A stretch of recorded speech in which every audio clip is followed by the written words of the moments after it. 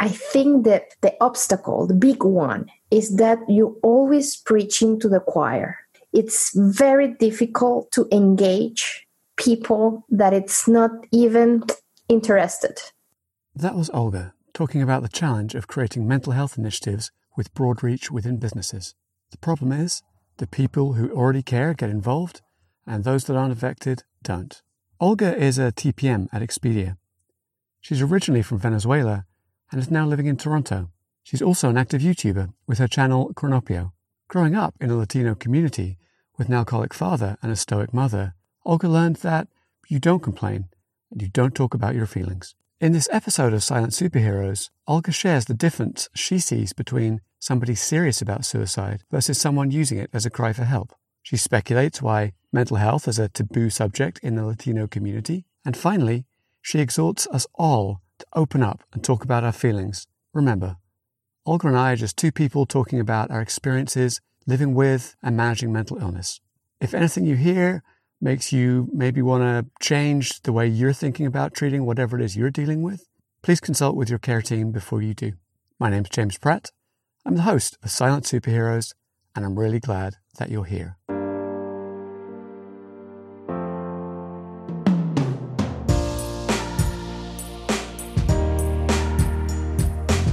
Welcome to the Silent Superheroes podcast, a series of frank conversations about mental health at work.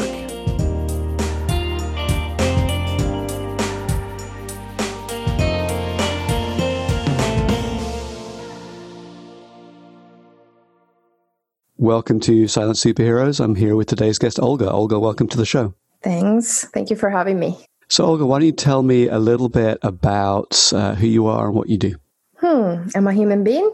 So I'm a Venezuelan living in Montreal, and I work for Expedia. I have 5 years there, the same time that I have in Montreal, and I work as a TPM. And also recently, I have my YouTube channel. So I'm trying to learn the ropes. It's very interesting, very complex. But I enjoy the process a lot. What's your YouTube channel called? What's it about? It's called Mujer Cronopio. And the Cronopios are like the creative people, the wacky people, weird people. And then you have the famas, which are the 9 to 5, all organized and, all bureaucratic. So my channel is called like that because I'm a Cronopio and I'm trying to be a little bit more, of a fama. So that helps actually, that increase my mental health or my mental illness situation. What have been some of the issues that you faced with mental health? Oh, well, the big elephant is suicide. First time that I attempted was I was 15. I didn't know that it could be a illness. I thought I was weak and a coward. So yeah, I am realizing now that I am almost 40 that maybe I'm a little sick. But I have my legs in good shape, my organs working. Apparently, my brain should follow, but it doesn't. So there's a lot of words of judgment I'm hearing in there as you talk about your experience. Yes. From myself, I think from my community, from my family.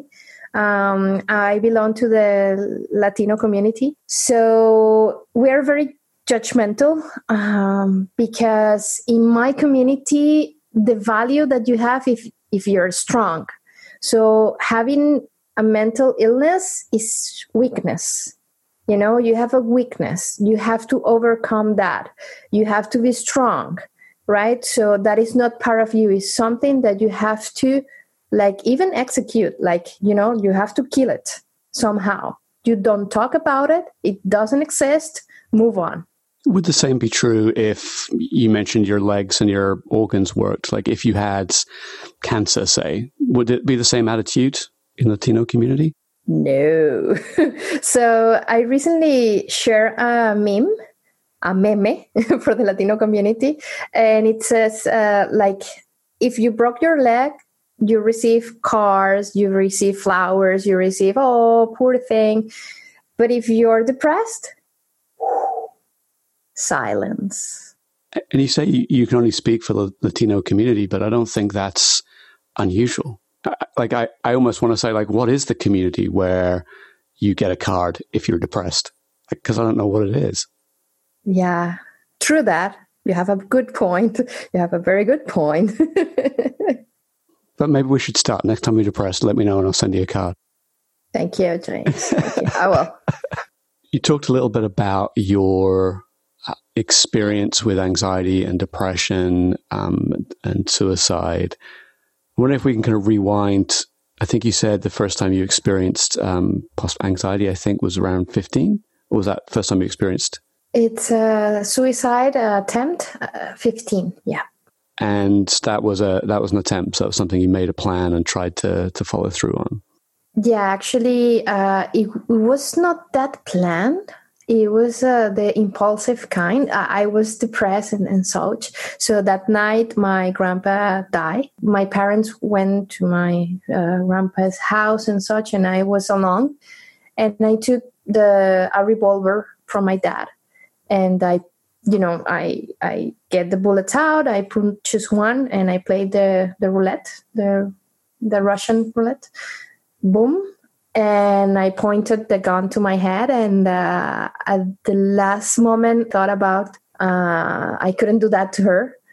And I point the gun to the wall, and I pulled the trigger, and the bullet was there. Yeah, so when my parents got back, there was a hole in the wall, and I don't know if they believed me. I don't know still. And I know it was an accident and this or that, and that, was it. That was about as close as it gets, I would imagine. So, like, where did you go from there? Like, forget it happened and just move on, or? So I realized that I didn't have the guts to do it. I still fantasize a lot with it. And fantasize with another thing. So I started to write. My short stories are still very dark in that sense. I plan to kill also my dad. And this is, I think, the first time that I say that, in public. And it was very tough. I was a lot of plans. And basically my way to deal with this was asking God every day to kill me. Like, if it's an accident, it's honorable. I'm not going to be judged, and my mom can recover somehow. So I pray a lot. Like, God, please, there are so much people dying. I'm a waste of resources. I don't want to be here. Take me away. I am not religious anymore. So yeah, I didn't find anything for me there. So, and it's very, like, you have to be blind, you have to be numb to be with, to flow with that. So for me, the numbness worked until I was 34 that I came here, but not anymore. I'm hesitant to use the words blind and numb. Like, there's judgment in them. Like, I might say that somebody who has a religious system that's working for them, like, they've found something that works for them. Right now, I have a problem when that crosses over into, like, we must convert everybody else who doesn't believe this thing is an idiot, or people can't do something because my religion says they can't do it. But I'm sometimes kind of almost envious of people who found that faith and that comfort, because it does feel like my eyes are open. Like, see, like, well, I get from a neurological level why our brains need religion, because we need to believe that somebody's in control. We need to believe there's structure and reason, for things. And it's really fucking hard to say, like, at the end of the day, we are apes. We're on a rock. We're going through the universe at 300,000 miles an hour. And eventually our sun will explode and eat this planet. Like, it's not a reason to get up every day, is it? So, like, I see why, like, that kind of antidote of, like, okay, I can't see the system, but the system is there and it's there for a reason. I just put faith in it and everything works out okay. Like, I'm okay with that. as long as you're not telling me what I have to do. So I studied philosophy also for 6 years. So when you study philosophy, you break somehow, and you become a little cynic, and you put your beliefs like in suspension, like Descartes. So it's confusing for me. The religion is not there for me. Science or is another thing. But yeah, I see where you're coming from. After 15, after 15 and your suicide attempt, you move kind of on through life. You're writing, short stories. There's darkness in them. Like, you have some patricidal fantasies. I don't know if that's the right word or not, but let's call it that. And then, with your wife, she eventually talks you into going to therapy because you're being very self-destructive. Like, what other milestones are there between those two places that shaped your life? That first therapy for me didn't went, deep enough. So it was like a patch, right? And helped me to continue. Then came out was the other thing that I have to manage. For me, it was easy internally. Being gay for me was, if the person has a vagina or a penis, it doesn't make a difference for me, to be very honest. But I always thought about my mom again. And, she's going to be affected by that and such and such. So I hid that part of me, I guess, until I decided to come here to Canada and got married. For the first time, I was away for the familiar abuse, right? So that was good and bad because my wife got sick and she had to go back to Venezuela to have treatment, etc. And I was alone here, and the suicide came over again. And I really planned it. This time was, but I didn't have guns here. So it was a problem. And I didn't know how to find one. And I was very scared of getting arrested or something like that because I was new here.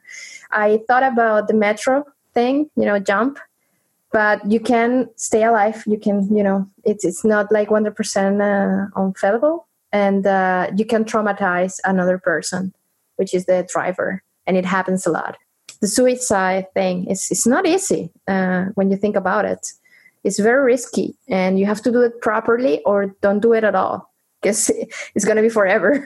So, it's like technicalities that you have to think. And I don't know why, but I think when you're serious about suicide and it's not just something to get the attention, you plan and you really search and investigate and do all your research for that. So I did this.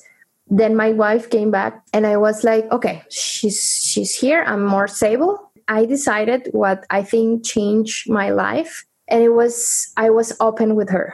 So I told her finally how I felt for the first time. And I would say like we were like together for 11 years.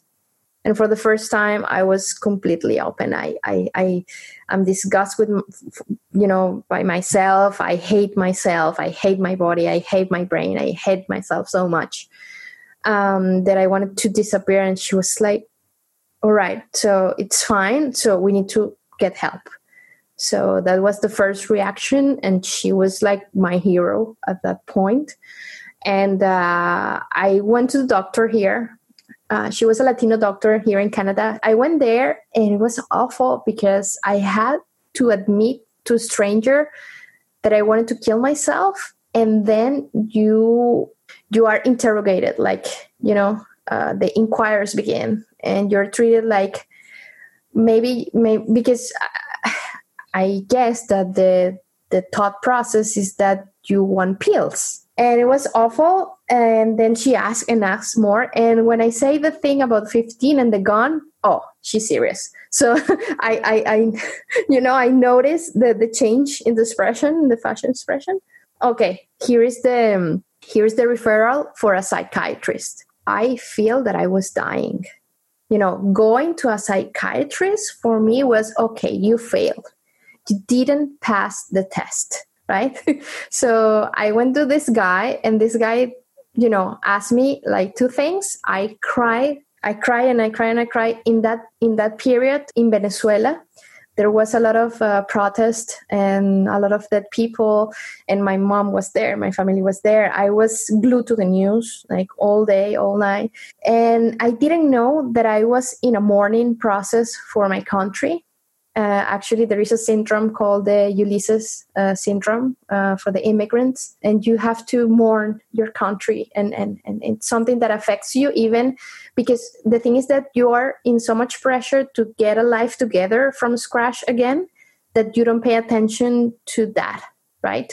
The psychiatrist gave me my, I have not the pills here, but give me my pills, antidepressants and all the pills and such. Oh my God, I fell again. Now I have to take pills. I'm doomed. From here, I'm going to become an addict. But then I started the medication, and my wife told me, hey, you know that I take antidepressants for this time or such because this and that. I didn't know that. For me, it was like, something that I wanted not to see so much that I erased that from everywhere. Right. So, well, I started my pills like 2.5 years ago. Sometimes I'm like, oh no, I'm still taking pills. Something is not going well. But now I understand better that it's a chemical imbalance that I need that help as I would need it for my heart or for, my thyroid or anything else.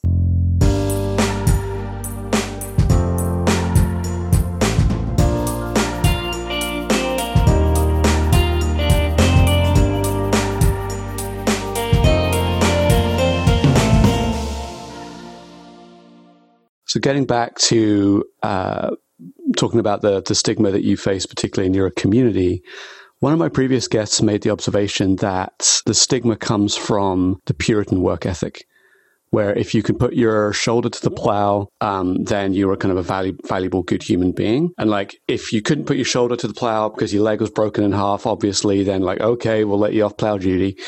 But then if you're like, well, I can't put my shoulder to the plow because my brain's all messed up, like that's just not acceptable. That was his kind of cultural way of thinking about it. Like it comes from the Puritan work ethic that founded the US.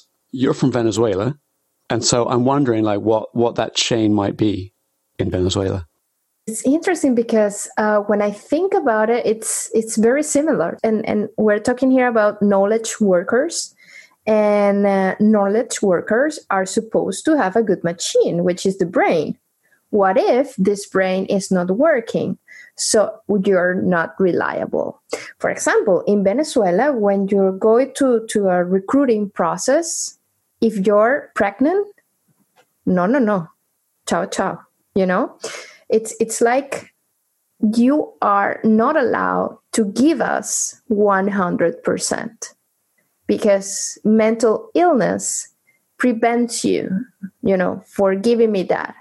Yeah, I agree. In my case, it's odd because like I have like I can give 150% or 50%. Like 100% is really hard for me because I'm bipolar, and so it's like I'm either flying high or I'm like really not functioning. But you make a great point. So I'm starting to wonder, like, do we think of work the same way? Nation by nation, like have we all adopted this same idea that like if you work for a company or whatever, like you have to be able to be there 100% of the time at 100% capacity at all times? Is that just what we believe? Yeah, because otherwise you are not competent enough. Imagine that you are competing for promotions, you are competing in your career path to get to a certain level. If you're not fully competent in that sense, the one that can give a steady 100%, is he going to receive the promotion? You know what I mean? Like, yeah. And it's that scarcity again. Like, it's that ape taking a step up the ladder to get, access to the berries before everybody else or something like that. like you talk about the Paleolithic brain, that whole idea of promotion, you are a better person because you promoted. Now you're promoted, you get access to more resources, which might mean money in your bank account or more people that you can tell, what to do. It feels to me like it's still that Paleolithic structure. Yeah. And if you think, now that you mentioned that, I think about the neurodiversity. If you have an environment where you accept that there is neurodiverse, you have to implement different processes for different people. So you cannot standardize. So you have to work more in terms of, maintaining your resource. So is a company willing to invest in that? It seems like the last priority in the queue.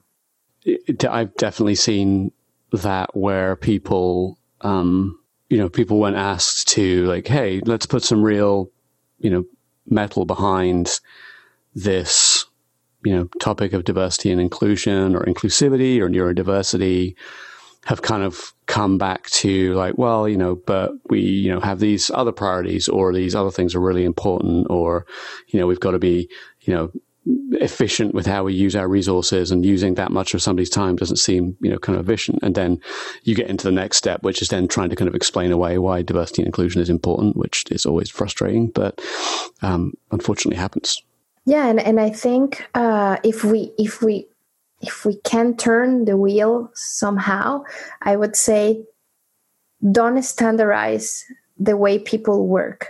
Because I know if you have another environment being a bipolar, or I have another environment being an anxious person, I can give you more, because I don't have the pressure to perform to a certain level that at some point I cannot achieve because I am not there. But it doesn't mean that you cannot count on me.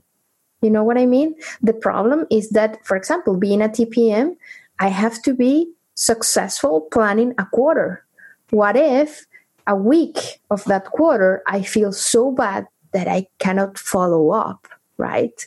So how do we think about this balance when I can feel, I can feel that I can work with you, for you, but also that doesn't put like a sore on my throat. Like every time I think about I'm not performing, I'm not giving you what you need, it's more anxiety to my bucket. So sometimes I just explode and I don't know what to do. What happens when you explode? Like a figure of speech, or like you literally kind of verbally explode? I can verbally explode.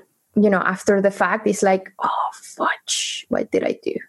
Right. So, and I'm a woman in tech, which is another subject, right? So if you explode, you're too bitchy. If you don't explode, you're too passive. So as a woman, you need to be steady, but also having a mental illness like I have, I cannot be steady. It does drive me crazy, that kind of, because I've seen that so many times. The woman who like speaks up or like takes a strong stand on something and is like, bitchy or uncooperative or whatever. And of course, the guy that does the same thing is like, oh, and he's like tough and assertive. I'm like, oh, this is such bullshit. Yeah. And even if the environment doesn't push for that, you feel it. And you all the time like evaluating your behavior. So it's a lot of pressure, and sometimes you want to go with the flow and meditate, but sometimes you want to throw everything through the window and run. What I feel when I'm in that situation is that I want to like scratch my skin and just get out of there. So I booked myself a meeting room and I try to calm down. But sometimes I say like, what are they thinking about me? I'm in the room again. Oh God. It's like this voice that doesn't allow me to think or function well. What are some of the other things that bring on anxiety for you at work? I think that the worst is when I'm not, when I know I'm not performing and I know that someone is going to realize that and they are going to complain. I have a very demanding group of users. They are very involved in the tool that I manage. And sometimes they schedule meetings that I'm supposed to schedule myself. So they do the work for me because they don't wait for me to do it. If we think about it through the Paleolithic lens, in anxiety, your, I guess, cortisol, I think, is really high, which is the stress hormone. So, you're in a bad place from a Paleolithic standpoint because your stress is through the roof. You have to play your brain, actually. So, and that's what I'm investigating from the last 3 years, how to trick my brain, because it's a machine. It doesn't have to take over. So if your levels of cortisol are, high, there are plenty of things that you can do. But in this fast-paced environment that we work, sometimes there is no time to use all these beautiful techniques that we have. I wonder, you said there are tricks. And when you say tricks, I think hacks, shortcuts, right? But I'm wondering if are you truly tricking or hacking your brain, or are you trying to reprogram your brain? It's more reprogram, actually. Now that the neuroplasticity is a thing, there are plenty of resources. Actually, I'm taking a course to be a coach based on neuroscience. So sometimes you have to think about your brain. Not only your brain, is the body, is the whole thing.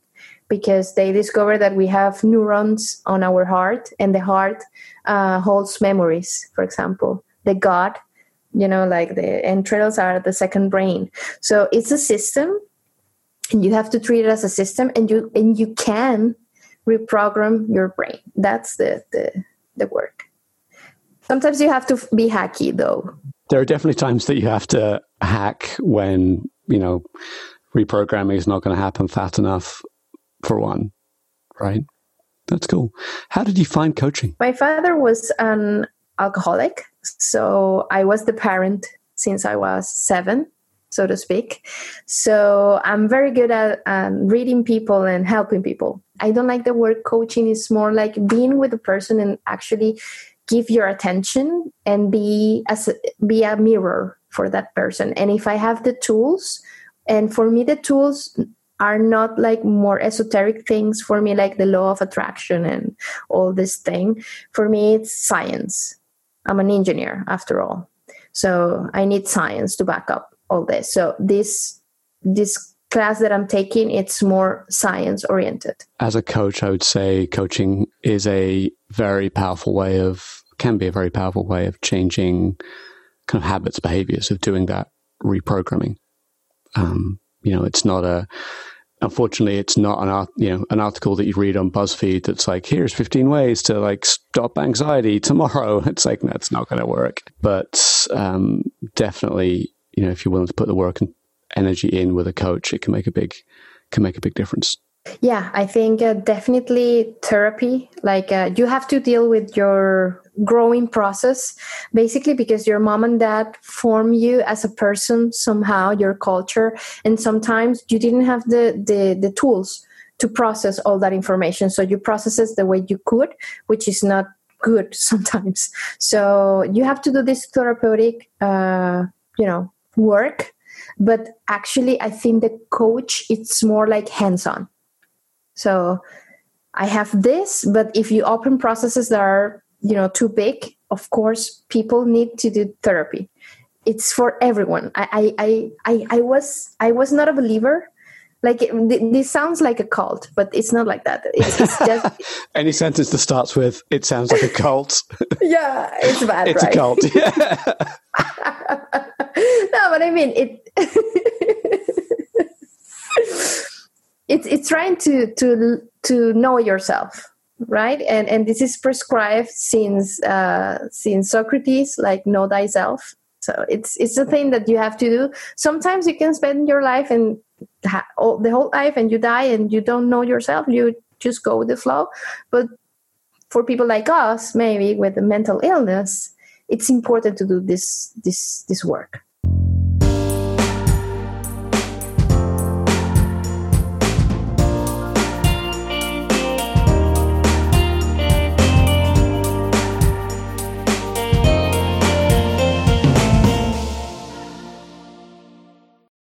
talked earlier on about how kind of the fear of coming out with a mental illness is that stigma and judgment and non-acceptance, and that you're weak and, kind of less of a person.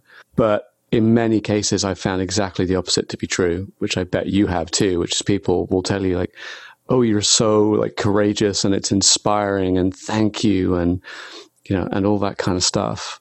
And in a strange way, I almost want us to get to a point where that's not true again, where you come and standing on a stage and saying like, hey, I've considered suicide or attempted suicide. Everyone's like, yeah, so what? Like, I heard that story 100,000 times, Wouldn't that be great? Like, where doing this isn't necessary. We need to talk.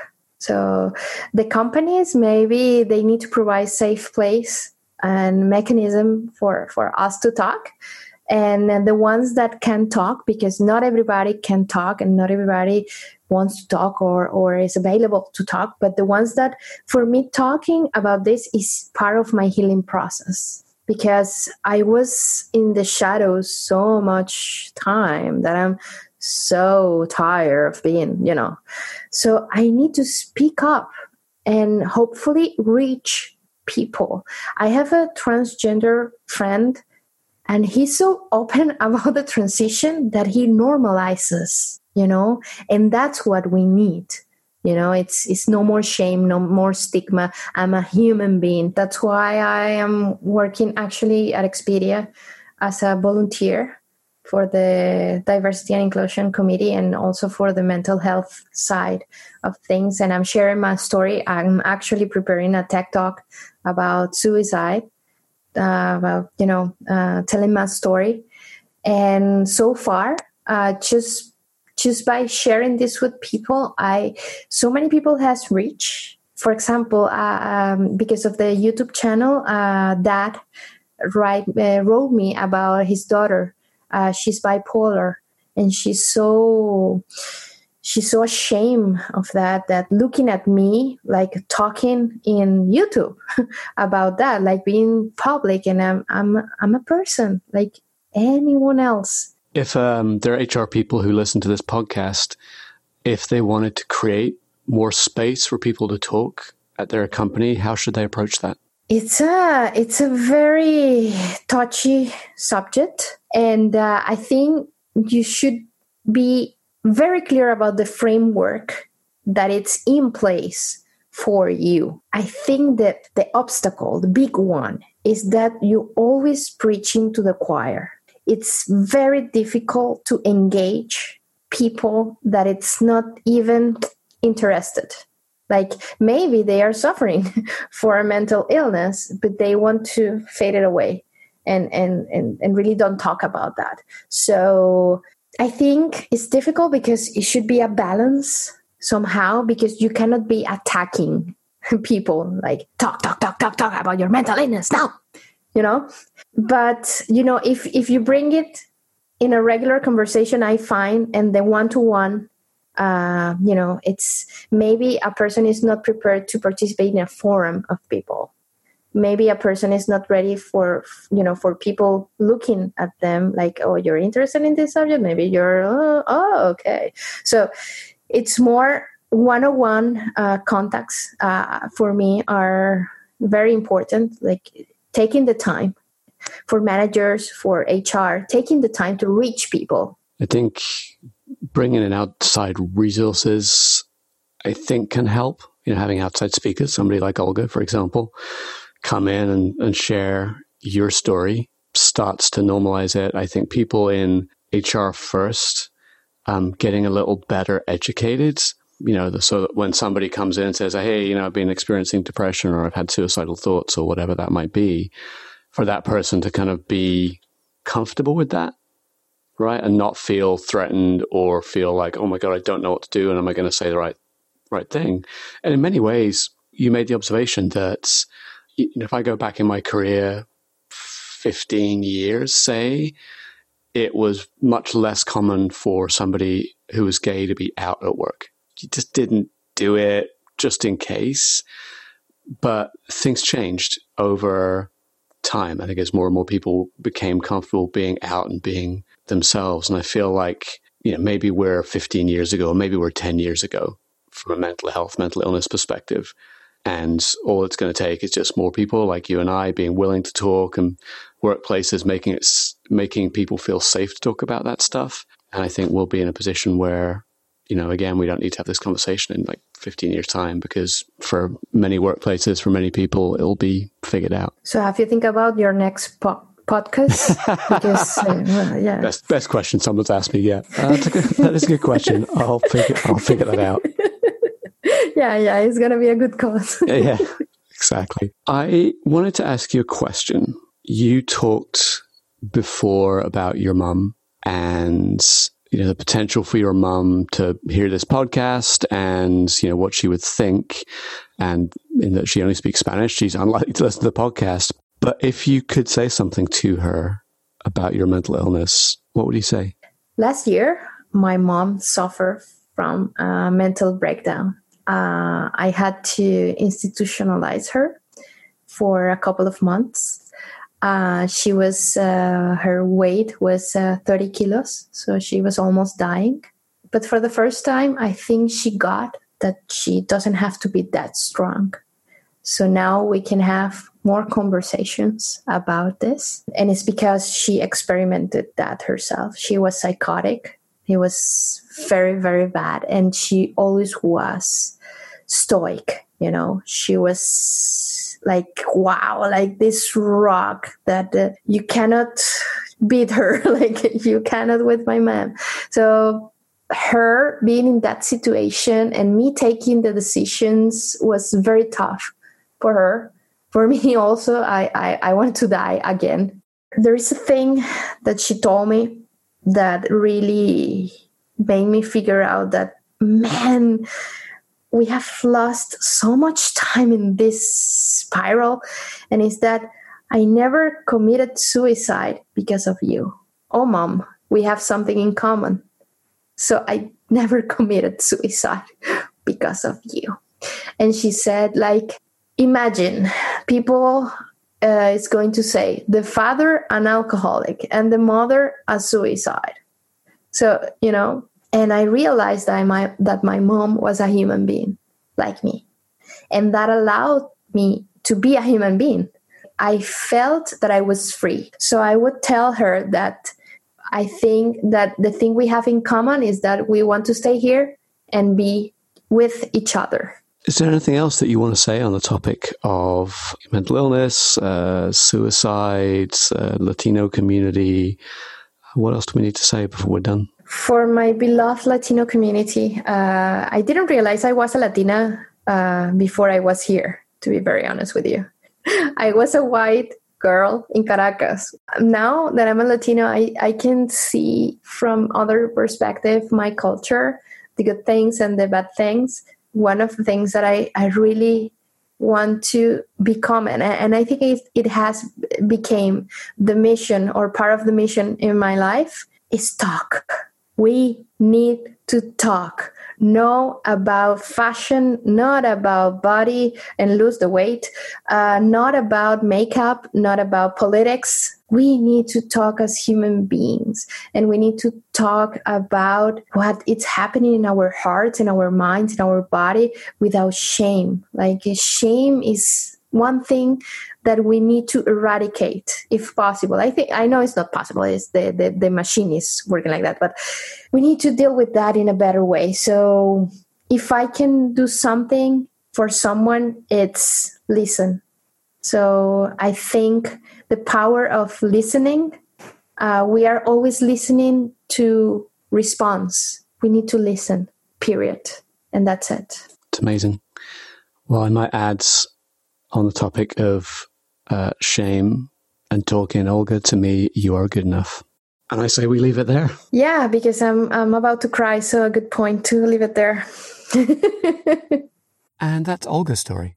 Sometimes life pivots on moments or in a split second. I have a friend who was hit by a car while riding his motorbike. One moment he was going about his daily routine, and the next he was unconscious on the tarmac. The car crash left him in a coma. He beat the odds when he woke up from that coma, but his life has changed forever, and every day he fights to get better physically and mentally. Olga's life-pivoting moment wasn't an unfortunate accident. It came when she hit bottom and decided that suicide was the way out. Gun in hand and chamber loaded, she couldn't follow through, and she decided to give life another shot. Out of curiosity, she fired the gun to see if she would have died. A bang and a bullet in the wall said that she would. Life can change just that quickly. Over time, Olga was able to change. She had her brushes with planning suicide, balancing the reliability of jumping in front of a metro train against the trauma to the driver. But when her wife was out of town and she'd hatched a plan to take another attempt at her life, she made another life-changing decision. She told her wife. She told her what she'd been considering. And from there, let's be grateful. Grateful for a loving partner, grateful for the availability of good medical support that picked her up and put her back on the right track. There's so much else Olga brought up in the conversation, from how mental health is treated in the Latino community, in her opinion, and her views on how to change behavior and the importance of professional coaching. She talked about her work at Expedia as an advocate for making change for others. I'm glad Olga is out there, one of the many brave agents of change in mental health advocacy. As we wrapped up our conversation, Olga started talking about what I've come to think of as her core message. We need to talk about it. We need to talk about the things going on for us, particularly our mental health. We live in a superficial time with carefully created online personas. How does mental health fit into that persona? It doesn't, so don't talk about it. But that's our instincts for self-preservation and our desire to fit in. You do have a choice about what you say and what you choose to share. There's a funny irony in Olga's message. After decades of a stoic relationship with her mum, she finally opens up and talks about her feelings and the challenges she's overcome. What happens? Her mum opens up and shares that she struggled in the same way that Olga has all these years. Let's do a thought experiment. Let's say we could bottle up Olga's drive to talk about it. Talking about it is the way to help. Bottle it up and take it back 20 years and give it to 20 years ago Olga. What could have happened? What would have happened if she'd been able to open up to her mum at that time? What could have happened in their relationship if they'd learned they were more similar than different? That wasn't how Olga's story was meant to shake out. But in this, I think, is my message. Don't wait to talk about it. Don't wait for the perfect time or until you have the perfect words to say it or the right amount of knowledge. Just like what you choose to share in social media, you have a choice. So start now and live more of your life open and connected to other people. It's one way you can live more healthily. If you enjoyed today's episode, please leave a rating or a review on iTunes or wherever you get your podcasts. If you want to find out about new episodes as they're released, you can go to facebook.com/Silent Superheroes. You can go to @SilentSuperH on Twitter or @SilentSuperheroes on Instagram. Or you can go to silentsuperheroes.com and sign up for our newsletter.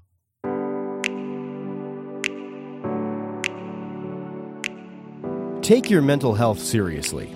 If you need to speak to someone, you can call 1-800-273-8255 or text crisistextline.org at 741-741. Both provide 24/7 confidential counseling to people in the United States.